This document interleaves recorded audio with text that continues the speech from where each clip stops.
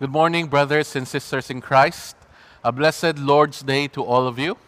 We praise God for we have just finished celebrating Missions Month. And now it is the month of July once again. And this month we are celebrating UECP's 92nd anniversary.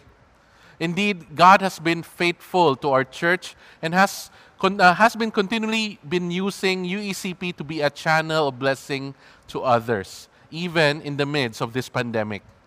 And truly, that is something to celebrate about and be grateful for.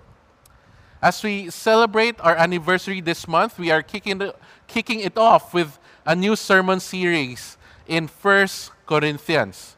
To get you excited, let me give you a short background about this epistle. Just like the Philippian church, the church in Corinth was founded by Paul during one of his missionary journeys. Therefore, we know that he deeply cared for this church and considers himself one of its spiritual fathers. In fact, even though First Corinthians is the first of only two letters included in our Bible, there were probably prior letters Paul has written to Corinth. First Corinthians is one of Paul's lengthy epistle, second only to Romans. And Paul's tone in this letter is unlike the one in Philippians, which was joyous and grateful. Instead, aside from the opening verses, he was quite serious and stern throughout the whole letter. This is because 1 Corinthians was Paul's response to the news he has heard about the problems plaguing the church in Corinth. It was reported to him that there were quarrels and divisions within the church, and there were issues regarding sexual sins, food, and even worship. As you can see, the church in Corinth is a picture of a church struggling to keep it together and finding it hard to be the church God wants them to be. A broken church with broken people. But as bad as it may sound, it actually breeds a sound of relief for every church that reads and studies this letter. Relief that we are not alone in our struggles. Relief that we are not meant to be perfect, at least for now. Relief that we are all work in progress. And hopeful, knowing that our Lord continues to work in us, instructing us, transforming us to become more like Him. 1 Corinthians paints a broken church where broken people can come and become part of a beautiful mosaic work of art that God is shaping through His Son, Jesus. So I hope you guys are excited as we begin our journey through 1 Corinthians. Now let us open our Bibles to 1 Corinthians 1 verse 18. We'll be reading starting from there, and we'll be reading until chapter 2 verse 5. 1 Corinthians 1 verse 18 to chapter 2 verse 5. For the word of the cross is folly to those who are perishing. But to us who are being saved, it is the power of God. For it is written, I will destroy the wisdom of the wise, and the discernment of the discerning I will thwart. Where is the one who is wise? Where is the scribe? Where is the debater of this age? Has not God made foolish the wisdom of the world? For since in the wisdom of God, the world did not know God through wisdom, it pleased God through the folly of what we preach to save those who believe. For Jews demand signs and Greeks seek wisdom, but we preach Christ crucified, a stumbling block to Jews and folly to Gentiles. But to those who are called, both Jews and Greeks, Christ the power of God and the wisdom of God. For the foolishness of God is wiser than men, and the weakness of God is stronger than man. For consider your calling, brothers. Not many of you were wise according to worldly standards. Not many were powerful, not many were of noble birth. But God chose what is foolish in the world to shame the wise. God chose what is weak in the world to shame the strong. God chose what is low and despised in the world, even things that are not, to bring to nothings things that are, so that no human being might boast in the presence of God. And because of him, you are in Christ Jesus, who became to us wisdom from God, righteousness and sanctification and redemption, so that as it is written, let the one who boasts boast in the Lord. And I, when I came to you, brothers, did not come proclaiming to you the testimony of God with lofty speech or wisdom, for I decided to know nothing among you except Jesus Christ and him crucified. And I was with you in weakness and in fear and much trembling. And my speech and my message were not in plausible words of wisdom, but in demonstration of the Spirit and of power, so that your faith might not rest in the wisdom of man, but in the power of God. May God bless the reading of His Word. Here in the opening chapter of his letter to the Corinthian church, Paul immediately addresses one of the problems the church is facing. He has heard reports that there are quarrels going on among the members of the church. Some of them have created factions and associated themselves to the itinerant preachers of their church, which includes Paul himself. So in verse 11 to 12, he says, "For it has been reported to me by Chloe's people that there is quarreling among you, my brothers. What I mean is that each one of you says, I follow Paul, or I follow Apollos, or I follow Cephas, or I follow Christ." Now, at first reading, you might think that there are disagreements among these faithful servants and teachers of the church, and the members of the church are taking sides. But no, that is not the case here. There were no disagreements going on among these teachers. Instead, some people in the church are boasting among themselves that they are discipled by these VIPs of the church. Payabangan sila.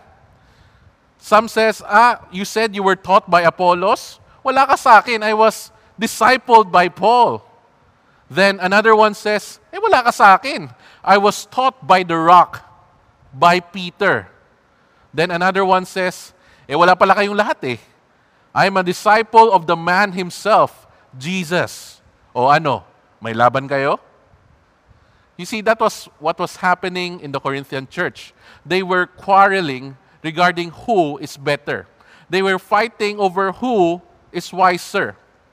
You see, Corinth, being a port city where many travelers pass through, is not only a center for trade, but also philosophy and knowledge.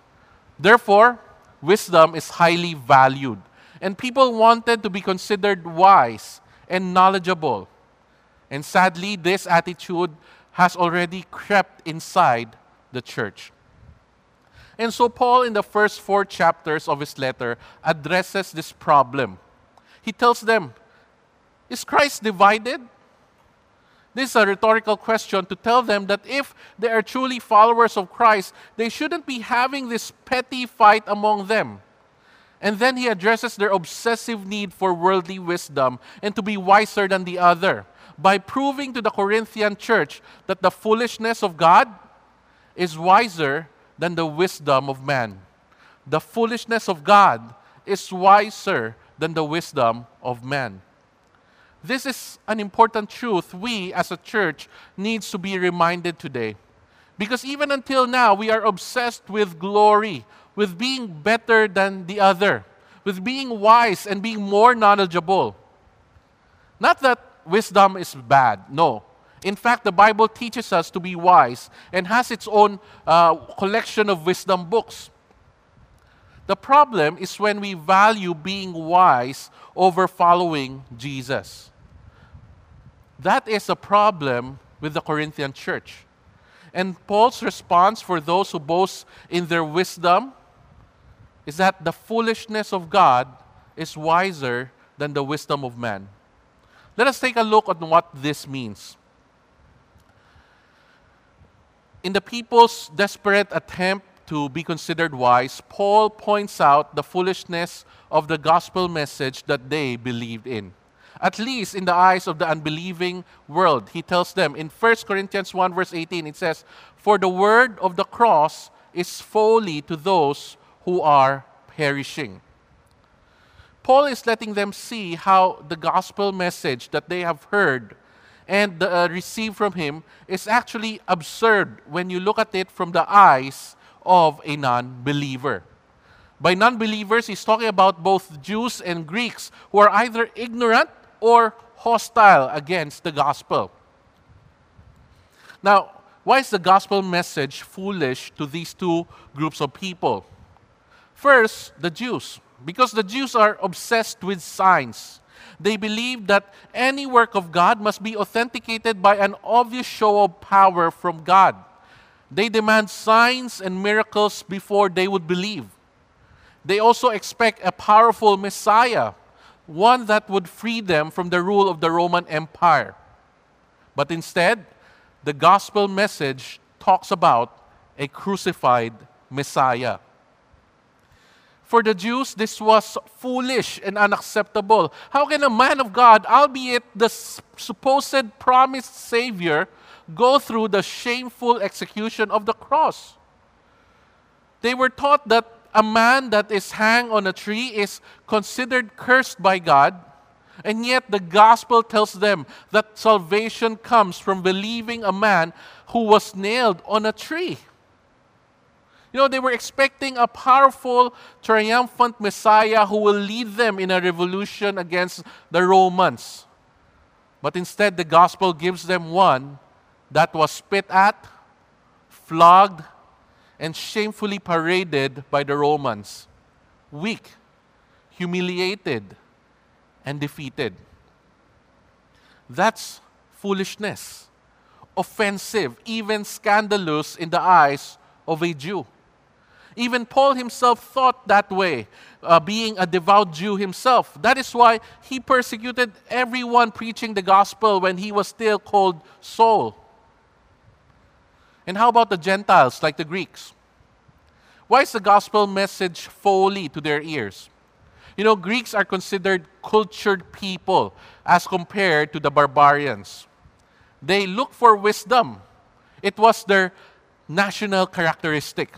They were zealous for different kinds of learning. And the Greek Empire made advancement in civilization like none before them. Their philosophy of God is that God is the ultimate reason. But the gospel tells them of an all-powerful and wise God who gives his own life to death in order to save his people. How can that be? For the Greeks, that doesn't make sense at all. Paul points all of these to the Corinthian church in their quest and idolatry of the wisdom of the world. They haven't considered that the gospel that they claim and believe is actually foolishness to the philosophy of the world surrounding them. And yet, what the world considers foolish was the power of God to save it. And that is why Paul said in verse 18, "For the word of the cross is folly to those who are perishing, but to us who are being saved, it is the power of God." And the message of the cross was no accident. It was intended by God, specifically designed to destroy the wisdom of the world and any reliance on it, just as prophesied by the prophet Isaiah. And through what Jesus has done on the cross, it proves that the foolishness of God is indeed wiser than the so-called wisdom of man. In verse 23 to 25, Paul says, "But we preach Christ crucified, a stumbling block to the Jews and folly to Gentiles. But to those who are called, both Jews and Greek, Christ, the power of God and the wisdom of God. For the foolishness of God is wiser than man, and the weakness of God is stronger than man." Indeed, the gospel message is awesome. God is awesome. The foolishness of the gospel displays the enormity of God's power. The foolishness of the gospel displays the enormity of God's power. What Jesus has done through the cross is amazing, unimaginable, and wonderful beyond reason. And yet, the Corinthian church was more focused on the speaking ability of God's messengers rather than on God's message. This demonstrated that they were living contrary to the power of the cross and instead relying or even worshiping the wisdom of the world. You know, many times we are the same way. We come to church looking for new, inspiring, and entertaining messages, while some of us are looking for deep reflections, wisdom, philosophies to tickle our brain. We want something new so that we can boast. Did I just say boast? I mean teach our small group members. We get tired of listening to the same old gospel we have been hearing since we were kids at Hope or Sunday school. We sometimes forget that this same old gospel is why we are here in the first place. It is the same old gospel that gave us eternal life, not the deep wisdom that we so long to hear. Brothers and sisters in Christ, let us always remember that through the gospel message, that though the gospel message is foolish in the eyes of the world, this foolish message is a power of God that gave us eternal life, and not the wisdom of this world. Let us remember that the foolishness of God is wiser than the wisdom of men. So, let us trust in the message of the gospel rather than on the wisdom of the world. As some members of the Corinthian church boast about their wisdom through their association with the different apostles and teachers of the gospel, Paul not only reminded them of the foolishness of the message that they believed in, but also their foolish origins. In verse 26, it says, "For consider your calling, brothers. Not many of you were wise according to worldly standards. Not many were powerful. Not many were of noble birth." You see, in their quest for glory through wisdom, Paul is reminding them of their humble beginnings. Yes, it is true. They are now the children of God. But that was not always the case. Paul was blunt to point out that they were not wise, at least by worldly standards, contrary to what they think they now are. Probably indicating that many of them had limited to zero education because they were not born from noble or wealthy families. They were also powerless and influential. Paul is pointing this out to once again argue that the gospel stands in direct contradiction to human expectations about God. If indeed the gospel message is so glorious and God himself is a glorious God, why would he choose the Corinthians, who were practically nobodies of society, to be bearers of his message? Why didn't God choose more influential or more powerful people to be recipients and ambassadors for the gospel? You see, the Corinthian believers were themselves evidences of the foolishness of God, which the wisdom of this world cannot comprehend. What was God's reason for choosing the lower class, the weak, the foolish, to be recipients and bearers of the gospel? Paul explains in verse 27 to 29. He says, "But God chose what is foolish in the world to shame the wise. God chose what is weak in the world to shame the strong. God chose what is low and despised in the world, even things that are not, to bring to nothing things that are, so that no human being might boast in the presence of God." You see, brothers and sisters, God chooses the weak, the foolish, the low, so that no one has the right to boast. God has been doing this even from the Old Testament. He chooses Abraham and Sarah, an old barren couple, to make his nation as many as the stars in the sky. He chooses a weak nation like Israel instead of an international superpower like Egypt to be his people. He chooses fishermen, tax collectors, the rejects of this world to be his ambassadors to the world. Why? To show the world that he is the all-powerful God who can make all things possible. And so that no one else can take the credit away from him. Paul emphasizes that the Corinthians were chosen by God not because of their credentials, but because they don't have any in the first place, but to shame and nullify the values to which they are boasting about. Just as the foolishness of the message of the cross displays the enormity of the power of God, the foolishness of the Corinthians becoming a people of God, it displays the immensity of God's grace.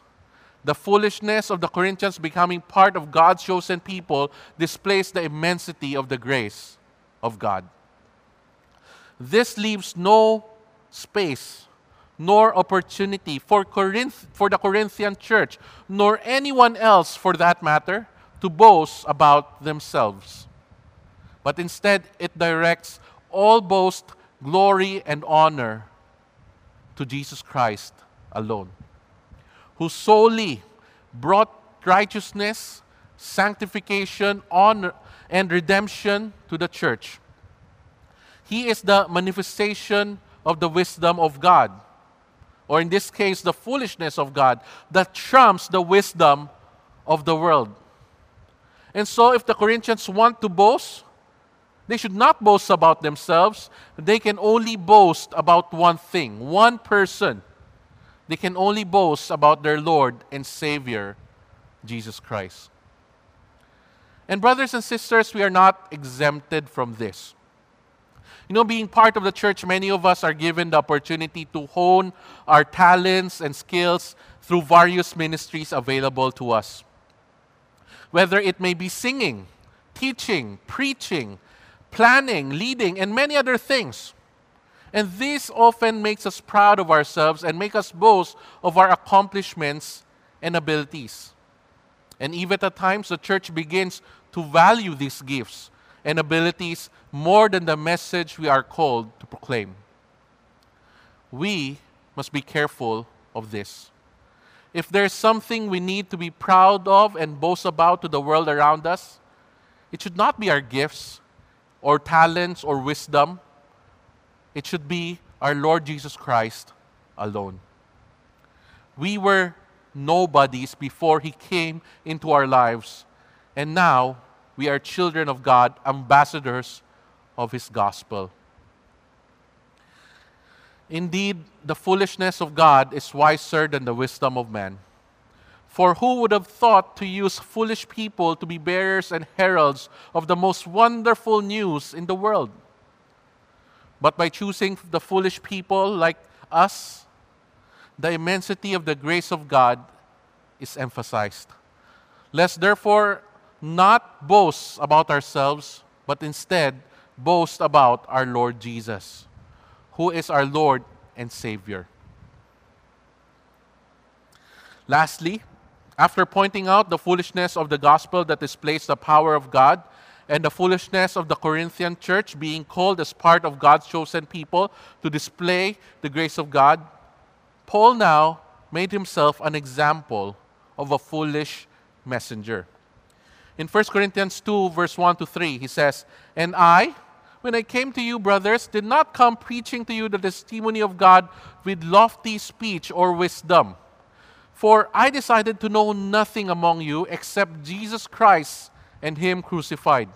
And I was with you in weakness and in fear and much trembling."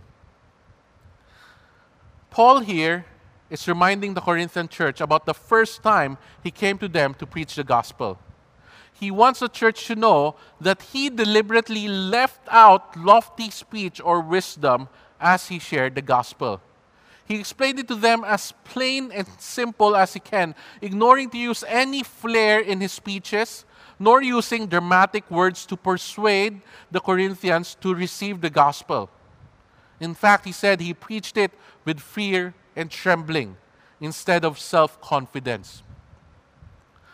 This is opposite to what a speaker during their time does. As I mentioned earlier, public talks and speeches are a source of entertainment in the city of Corinth. The people there loved listening to philosophers traveling in and out of the city. In fact, archaeologists today even uncovered what Jews called a bima, a raised platform where people stood when addressing the public. They unearthed it in the middle of the city square in the ancient city of Corinth. And knowing that they have heard so many sermons and talks already, they were probably a tough crowd to please. You have to talk passionately, dramatically, theatrically, and with gusto to be able to win the crowd. But in spite knowing this, Paul chooses to leave out the theatrics and the rhetorical skills as he preached the gospel, because he wants the gospel to speak for itself. He doesn't want his speaking skills to win the crowd, because the gospel already has the power to win the crowd. And that power is the Spirit of God.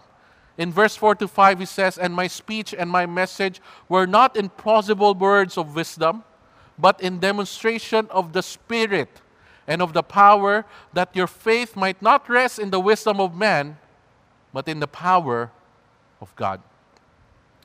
You see, the foolishness of Paul's preaching displays the efficacy of God's Spirit.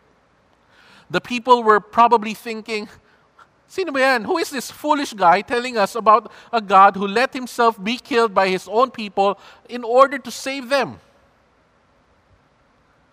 Little did they know that the one who is bringing the message to the people's hearts was not the speaker, was not Paul, but the Spirit of God, piercing and convicting the hearts of people to repent and to receive eternal life.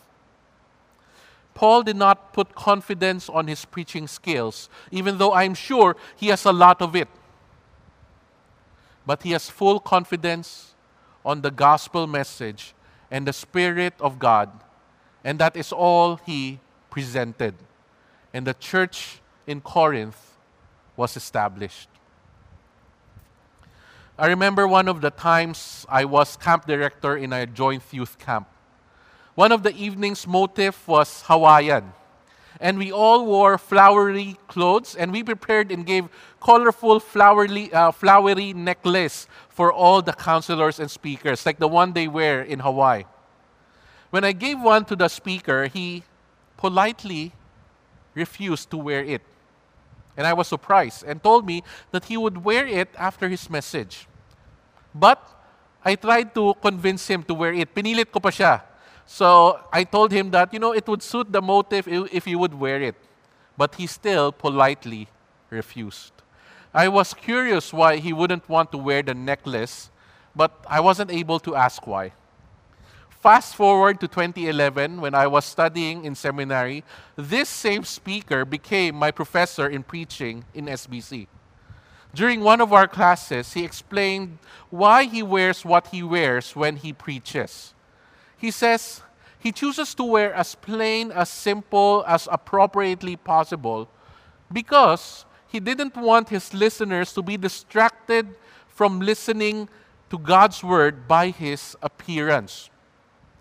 He wants his congregation to focus only on hearing the gospel, nothing more, nothing less. And that was his ultimate goal. Indeed, brothers and sisters, the Word of God is sharp and powerful, able to penetrate and pierce through even the most hardened hearts. And the gospel of Jesus is powerful enough to bring salvation for the Jews and the Gentiles. And that is why Paul is not ashamed of it. He does not need to add flair to make it effective. He does not need to add drama. In the eyes of others, they might think him foolish for it.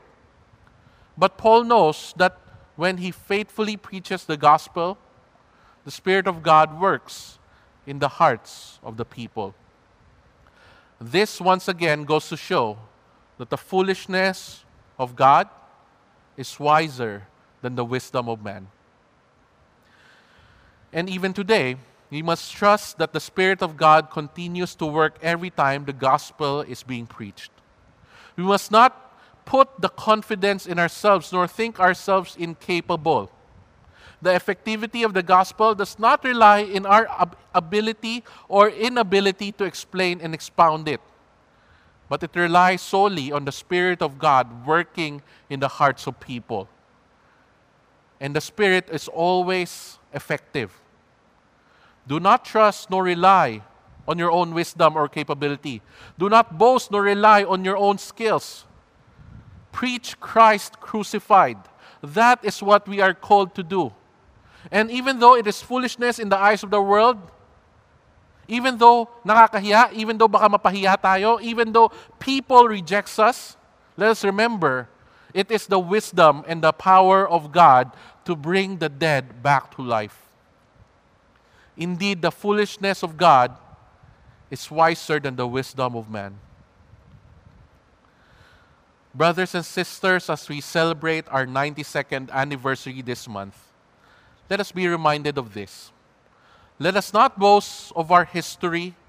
Let us not highlight what we have accomplished. Let us not take pride of our wisdom accumulated through 92 years of experience.